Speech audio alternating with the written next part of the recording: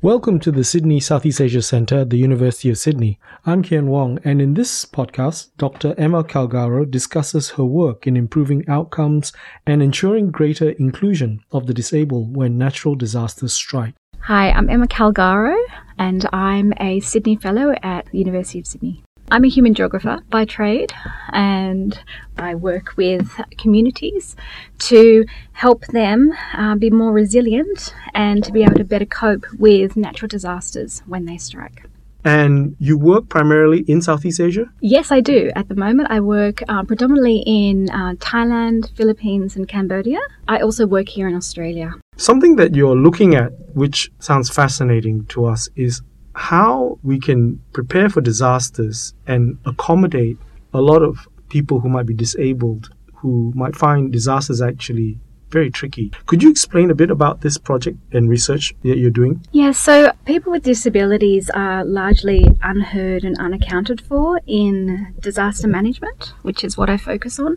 And there are so many different reasons for this. There's cultural issues, there's stigma, discrimination, and marginalisation rooted in things that we just take for granted, like cultural and religious beliefs. We see people with disabilities very differently to ourselves. Somehow they're seen as less able to contribute to society. Sometimes they're even seen as a tax burden because they need to be taken care of. And so these narratives that we have about people with disabilities and the way we see them then bleeds into society and the way we treat them, and that includes in disaster management. So what we see is people with disabilities actually make up 15% of the world's population. So in terms of the Asia-Pacific region, that's about 400 million people. Nearly 1 in 5. That's true, and yet they're still unaccounted for really, and their voices aren't heard when we look at how we respond to natural disasters. And with climate change happening, the disasters are getting worse. They're happening more frequently. And so we really need to figure out how to help people in society, like people with disabilities, not just them, but they're definitely one group that just don't have the same support as the general population gets, which then gets us into issues of inequity and injustice. And we need to find ways to reverse that. Were there particular experiences or examples that you learned from, for instance, with that major disaster some years ago now of the tsunami? Yeah, so, what we've found generally is when disasters strike, all they do is essentially open up to us and show us the strengths and weaknesses of communities. And when that happens, we really see how our societies are functioning or how they're not. And in these cases, people with disabilities do fare much worse than the general population. They are 2 to 4 times more likely to die during a disaster than fully able people. And they also worsen pre-existing disabilities. So 6% of all disaster-affected people acquire physical or cognitive or psychological disabilities from the event itself. And so that's only going to get worse. There have been government regulations and also policy initiatives which have tried to address this within the context of disaster management, right? Yes, it does. It's always context specific. And that's one thing that we know very much so after decades of doing, research on disasters, is context matters. People's vulnerability or resilience to different events will be greatly affected by their circumstances right then when it happens. Something I do want to stress, though, is that we're all vulnerable and we're all resilient to something. It just depends on what hits us and when. And so, for example, with people with disabilities, they're usually poorer than the general population. And that's embedded in that sort of cultural setting and that sort of societal setting that I was talking about at the beginning, where for different reasons, they usually don't have the same level of education or access to education that most of us do. Even in developed countries, it's worse in Southeast Asia, but even here in Australia it happens. So first, they're locked out of really good education. Secondly, that limits their livelihood options. That then makes them more dependent on people around them to care for them, which then perpetuates that sort of social idea that people with disabilities need to be cared for, or they might be a burden on society. And also with people with disabilities themselves, what we found is when doing research and talking to people with disabilities in different countries, including here in Australia, is that they often see themselves as not as able to contribute in different ways. And that comes down to, again, how society has sometimes treated them. So, they internalize their exclusion in some ways.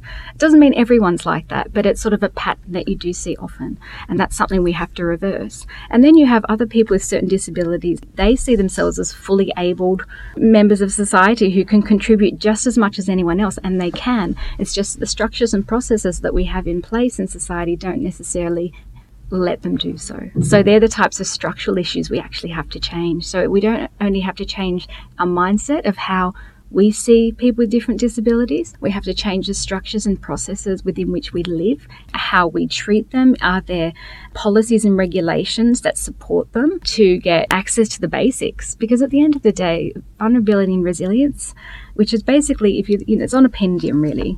It swings one way and the other depending on what hits you. And that's for all of us, not just people with different disabilities. And, we have to find ways to include them more so in society generally, to make society more inclusionary, and then the rest will come. Then they will be included and seen as, valuable contributors who are sitting at the table with emergency managers to have these conversations about what they need, because those conversations don't often happen at the moment.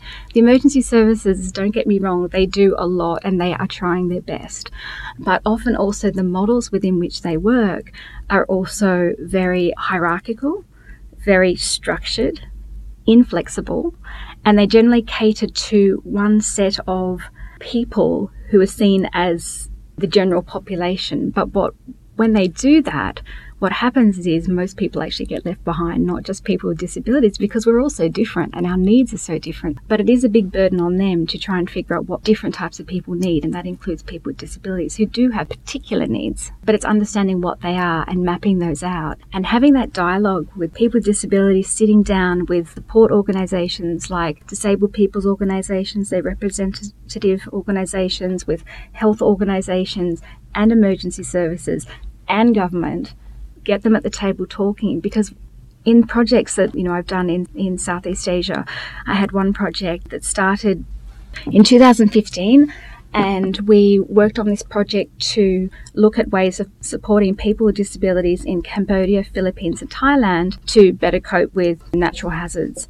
And what we found is, by doing that work, some of the most simplest solutions can be found, and that literally is, as I was saying before, getting these different actors to sit around the table and start talking to each other, so that the general public and disaster risk reduction actors, so emergency managers, government, understand what people with disabilities go through, what their world looks like to them. So they try and put the people who are making decisions about them in their shoes, so that they really get their perspective. Once they get their perspective, a lot of these preconceived ideas of people with disabilities needing care or being looked after, or they're special, or they're somehow so different, that melts away once you actually just get people talking, treating people with respect and listening to them, not putting them in a box. I think we often put people in a box, and that sort of shuts the options down, because we like to pigeonhole them. Governments love to do it all the time because it's a way for them to compartmentalise the type of help certain subsets of the population will get, or how much funding they get and resources they get. But by putting all these boxes, you start cutting people out, because people fall through the cracks all the time, because human beings don't fit into boxes. We're all so different. So to go on some of these country examples, could you give an example on how it might have been different, for instance, between the research you found in Cambodia versus Philippines? Two different scales, of countries. Yeah, and there was actually a purpose why we chose to do those three countries, so Thailand, Philippines, Cambodia, is because they're all quite different. They're at different levels of development. They have different cultural and religious backgrounds. And we wanted to compare to see if there were any sort of commonalities and differences. And in the end, there were, to be honest, lots of commonalities. You know, a lot of the people that we spoke to had very similar issues. We did have differences in the types of communities that we looked at and the types of populations. For example, in Thailand, we looked at people with disabilities generally and in different groups. In Cambodia, we specifically looked at women with disabilities because we wanted to see, you know, was there a difference there between, you know, men and women? And so there wasn't much research done on women, so we decided to focus on them. And also in the Philippines, we looked at particularly the deaf community. So those who use sign language as their first language, which is therefore they become a cultural minority within their country. And what we found is, of course, there are differences between different types of disabilities. So, for example, the main things that deaf community members needed for support were they needed information in a completely different format. They needed information which was visual, because they can't hear. And with us being hearing people, we don't even question the fact that we can hear sirens, we can hear people telling us where to go. We also take for granted that we can read really well. So going back to before when I was talking about access to levels of education, some people with disability and definitely people who are deaf and haven't been mainstreamed in schools, or they don't have deaf schools, you can't take for granted that they can read a piece of paper with instructions on it either. So that shuts them out. That's another level of communication that they don't have. So the only thing they really have is interpreters. But then, for example, in the Philippines, there's a massive shortage of interpreters. So how do they even communicate on a daily basis with people who don't have sign language? Secondly, in a disaster situation, they're not going to get interpreters because the interpreters are in the same spot responding to disasters as well. And what we also found actually here in Australia is working with the deaf community is, and I'm sure it happens in the Philippines as well, is that you have family members therefore become the spokesperson for the deaf community member.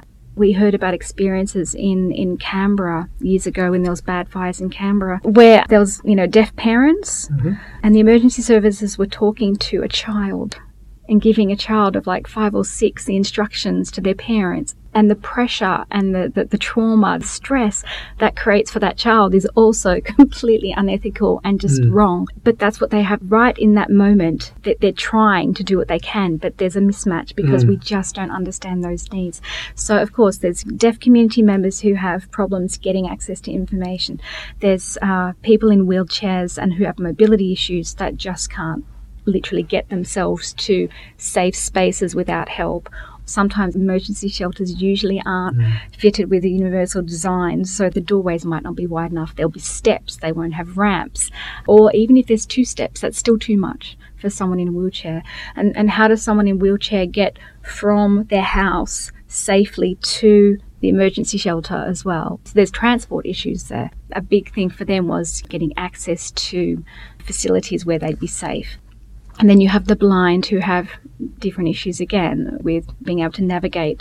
They also can't read, but audio works for them. So audio messages is okay for them, but they can't read any text. So you do have differences between different disabilities, but then the commonalities are, again, generally still being poorer, so having less resources to be able to act and react and recover after disasters happen. Again, limited access to livelihoods. What we found in Cambodia, for example, with women who had disabilities was that they would have to rely on family members to send back remittances. Fully abled family members after a disaster, after a drought, after a flood, where their crops might be destroyed because most people still work in agriculture and they'd be in some villages. Family members might be able to go outside of the village to different regions to work in factories. That's a very common thing to do once the disasters happen, so that when their crops have been destroyed and they're still trying to recover. But women with disabilities can't do that. They don't have the strength. Their particular disability might preclude them from actually working in a factory. They just literally might not be able to physically do it.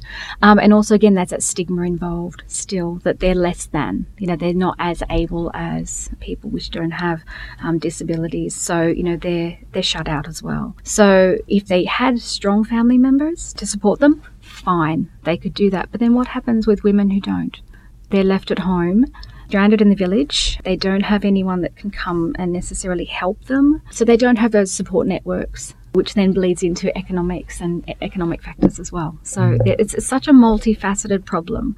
And that's what actually makes inclusion hard to achieve, because inclusion is really embedded in the bedrock of society and how we function. And we have to change the mindset and, again, those structures and processes and way of thinking before something really is going to change. And that's what my colleagues and I have tried to do, is both here in Australia and in Southeast Asia, is to look at this problem in this multifaceted way.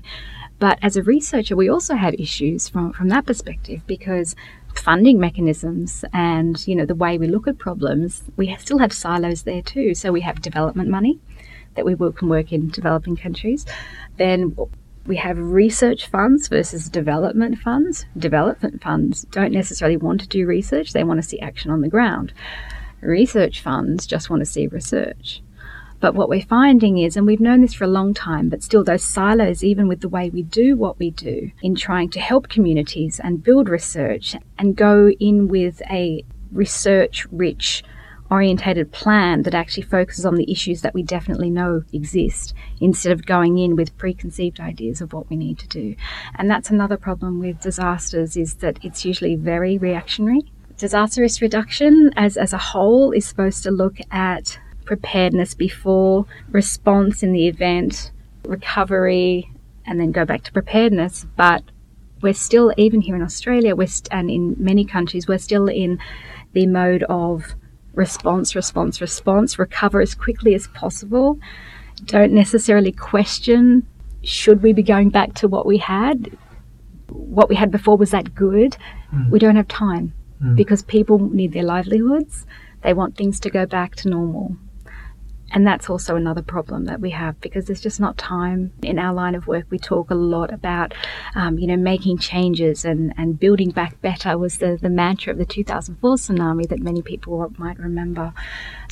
But the reality is, on the ground, people just need to get back. And that's the biggest pressure. And governments, give in to that and build back the same or maybe worse. Because that's the thing right now, that with a lot of disaster management that you're talking about, and you've suggested this as well, that people would want to get back to normal as soon as possible.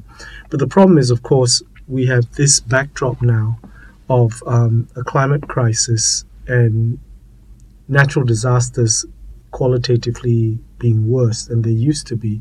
So we don't have normal as such anymore. So in some ways, what you're proposing is that the management of this and the political decision makers on this will have to, one, I suppose, take into account the fact that natural disasters are not like they used to be. They're the new normal. And the fact that they have to go down to the ground and get much better sort of grassroots or native wisdom on how to prepare, as opposed to planning from above, right? Absolutely. I think it has to go both ways. It has to be bottom up and top down at the same time. And there has to be a space where both types of knowledge and expertise blend. Because even if you have a massive disaster like the 2004 tsunami, or some of the earthquakes that we've seen a lot in Indonesia over the last few years, and we always think of Asia as the supermarket of disasters, because so many different disasters hit them. And that also affects the ability of households and communities to respond, because if you can imagine, if you're being hit by constant disasters, you're just getting back on your feet, and then the next one hits, and it'll be different. And the needs will be different. The response needs will be different. The recovery needs will be different. But you still only got, at the end of the day, so many resources at your disposal to recover. That's why we like to talk about building resilient communities, being able to respond effectively, and hopefully one day, if the policies and the processes will us allow, transform. Every time something hits, we get better. But there has to be space for people to be able to improve their circumstances or even change their circumstances, because being resilient in itself is not an answer. Some of the best dictatorships are the most resilient. So it's not just about resilience, it's about building stronger communities and more equitable communities so they can cope with the risk, because risk is with us. It always has been. It's just humans we all like to put ourselves in a bubble of safety. It's human nature. In society now, we don't have the constant threats that they had hundreds and hundreds of years ago. But we always live with risk. It's just how we see that risk. And also the problem right now, as you're suggesting, is that the challenge might be for these local communities to have the power to actually change how the policies respond, right? Absolutely, yeah, and to have a seat at the table, and also to have capacity, particularly in Southeast Asia, that's a big problem, having capacity within, say, local government to firstly understand the issues, secondly, to have that institutional knowledge, where often in local government there's a high turnover of staff. Often people in local government, particularly in Southeast Asia, aren't necessarily well educated themselves. It's building capacity within the local system, and that could be the formal or the informal governance structures that at work, because there's both. You know, there's village systems versus, you know, the very formalised governance structures from the top, and finding ways to build their capacity, build their understanding, but also it's about relationships. It's building strong community relationships so that, for example, people with disabilities or, you know, other minority groups feel that they can trust their local champions who are in government or who are the village heads, and feel that they're understood. And can deliver the result they want. Exactly, and that their voice will be heard. Because often it's just usually a mismatch of expectations too. Misunderstandings about what is needed and mismatched expectations of what should be expected by emergency managers or government, or even ways of looking at the community differently. Could the community function in a different way, particularly within a village setting, that could help people with disabilities or different minorities cope better and fit in better? But again, that all comes down to that exclusion and inclusion paradigm, that base level of functioning and how a society works. And that's where we need to start to change those conversations. But they're the hardest ones to change. Does it matter much that, for instance, the three countries you looked at, Thailand, Cambodia, the Philippines, have also somewhat different levels of either authoritarianism or democratic structures in place? Because we've had a lot of different changes there. Yes, it can do. It doesn't always make a massive difference. It just depends on what's happening on the ground. It can change from, you know, village to village, province from province. If you have a good visionary in government, they will help work with the system to bring about the change that's needed, and the support will come. Whereas if you have other people who are, you know, more narrow-minded or very set in their ways or have their own agendas, which don't necessarily, they might not necessarily be in line with the communities or certain subsets of those communities, then you'll always have problems. So, you know, it comes down to the quality of governance too. It's the type of regimes and the structures, but it's also the quality of the people who are sitting at the table. Right. And finally, how do you think some of this can be addressed in the immediate sort of practical terms? Is it a policy fix, or is it really more this more nebulous community discussion that you're talking about? It's actually both. Because it's such a complex problem and there's so many different facets to the issue, what we found, and over decades of research in sort of disaster management, vulnerability and resilience thinking, which again just looks at strengths and weaknesses of communities, what we found is you can't just attack one thing. You can't just look at early warning systems just in isolation. You can't just look at governance in isolation. You can't just look at improved knowledge about people with disabilities' needs. All these different facets need to actually happen at the same time. And that's why it's so important. It's complex and it's hard to get funding because, again, those silos of research and action. But that doesn't matter. At the end of the day, we know for sure that research can play such an important role into informing action on the ground that's actually needed and appropriate. And so if we can find ways to marry research and knowledge creation with action on the ground, in all of those different areas, which is a lot. So looking at the social, the economic, the governance structures, the more cultural and social aspects of how community really works. So those cultural norms, those social norms, just the way we think about problems, they all have to be brought together at once to really make a change. But it's happening. There is hope and it is happening. There's different organisations out there that are seeing the problem in a lot more holistic way, which is what I've been talking about, to see it as a big jigsaw puzzle, but to see it as the pieces are being interconnected, because you can't just do one thing. You have to make sure all those pieces are starting to align and work together. And of course, things happen at different speeds. So some things you can do quite easily, like building capacity and knowledge. You can actually do that quite easily. It doesn't always take a lot of effort. Governance structures are harder to change, and also the biggest thing is people's mindsets and the way we look at things. But it is possible, and so long as approaches and the way we look at these issues and act on these issues is starting to happen at once, and taking all these different aspects into consideration at the same time, knowing that some issues might be slower to change and others will be quicker. But if we start seeing all those pieces of the puzzle coming together and start doing something with each of those pieces, we will get change. Thanks, Emma. Thank you. Thanks for listening to this podcast from the Sydney Southeast Asia Centre at the University of Sydney. For more podcasts like this, look up Sydney Southeast Asia Centre at soundcloud.com.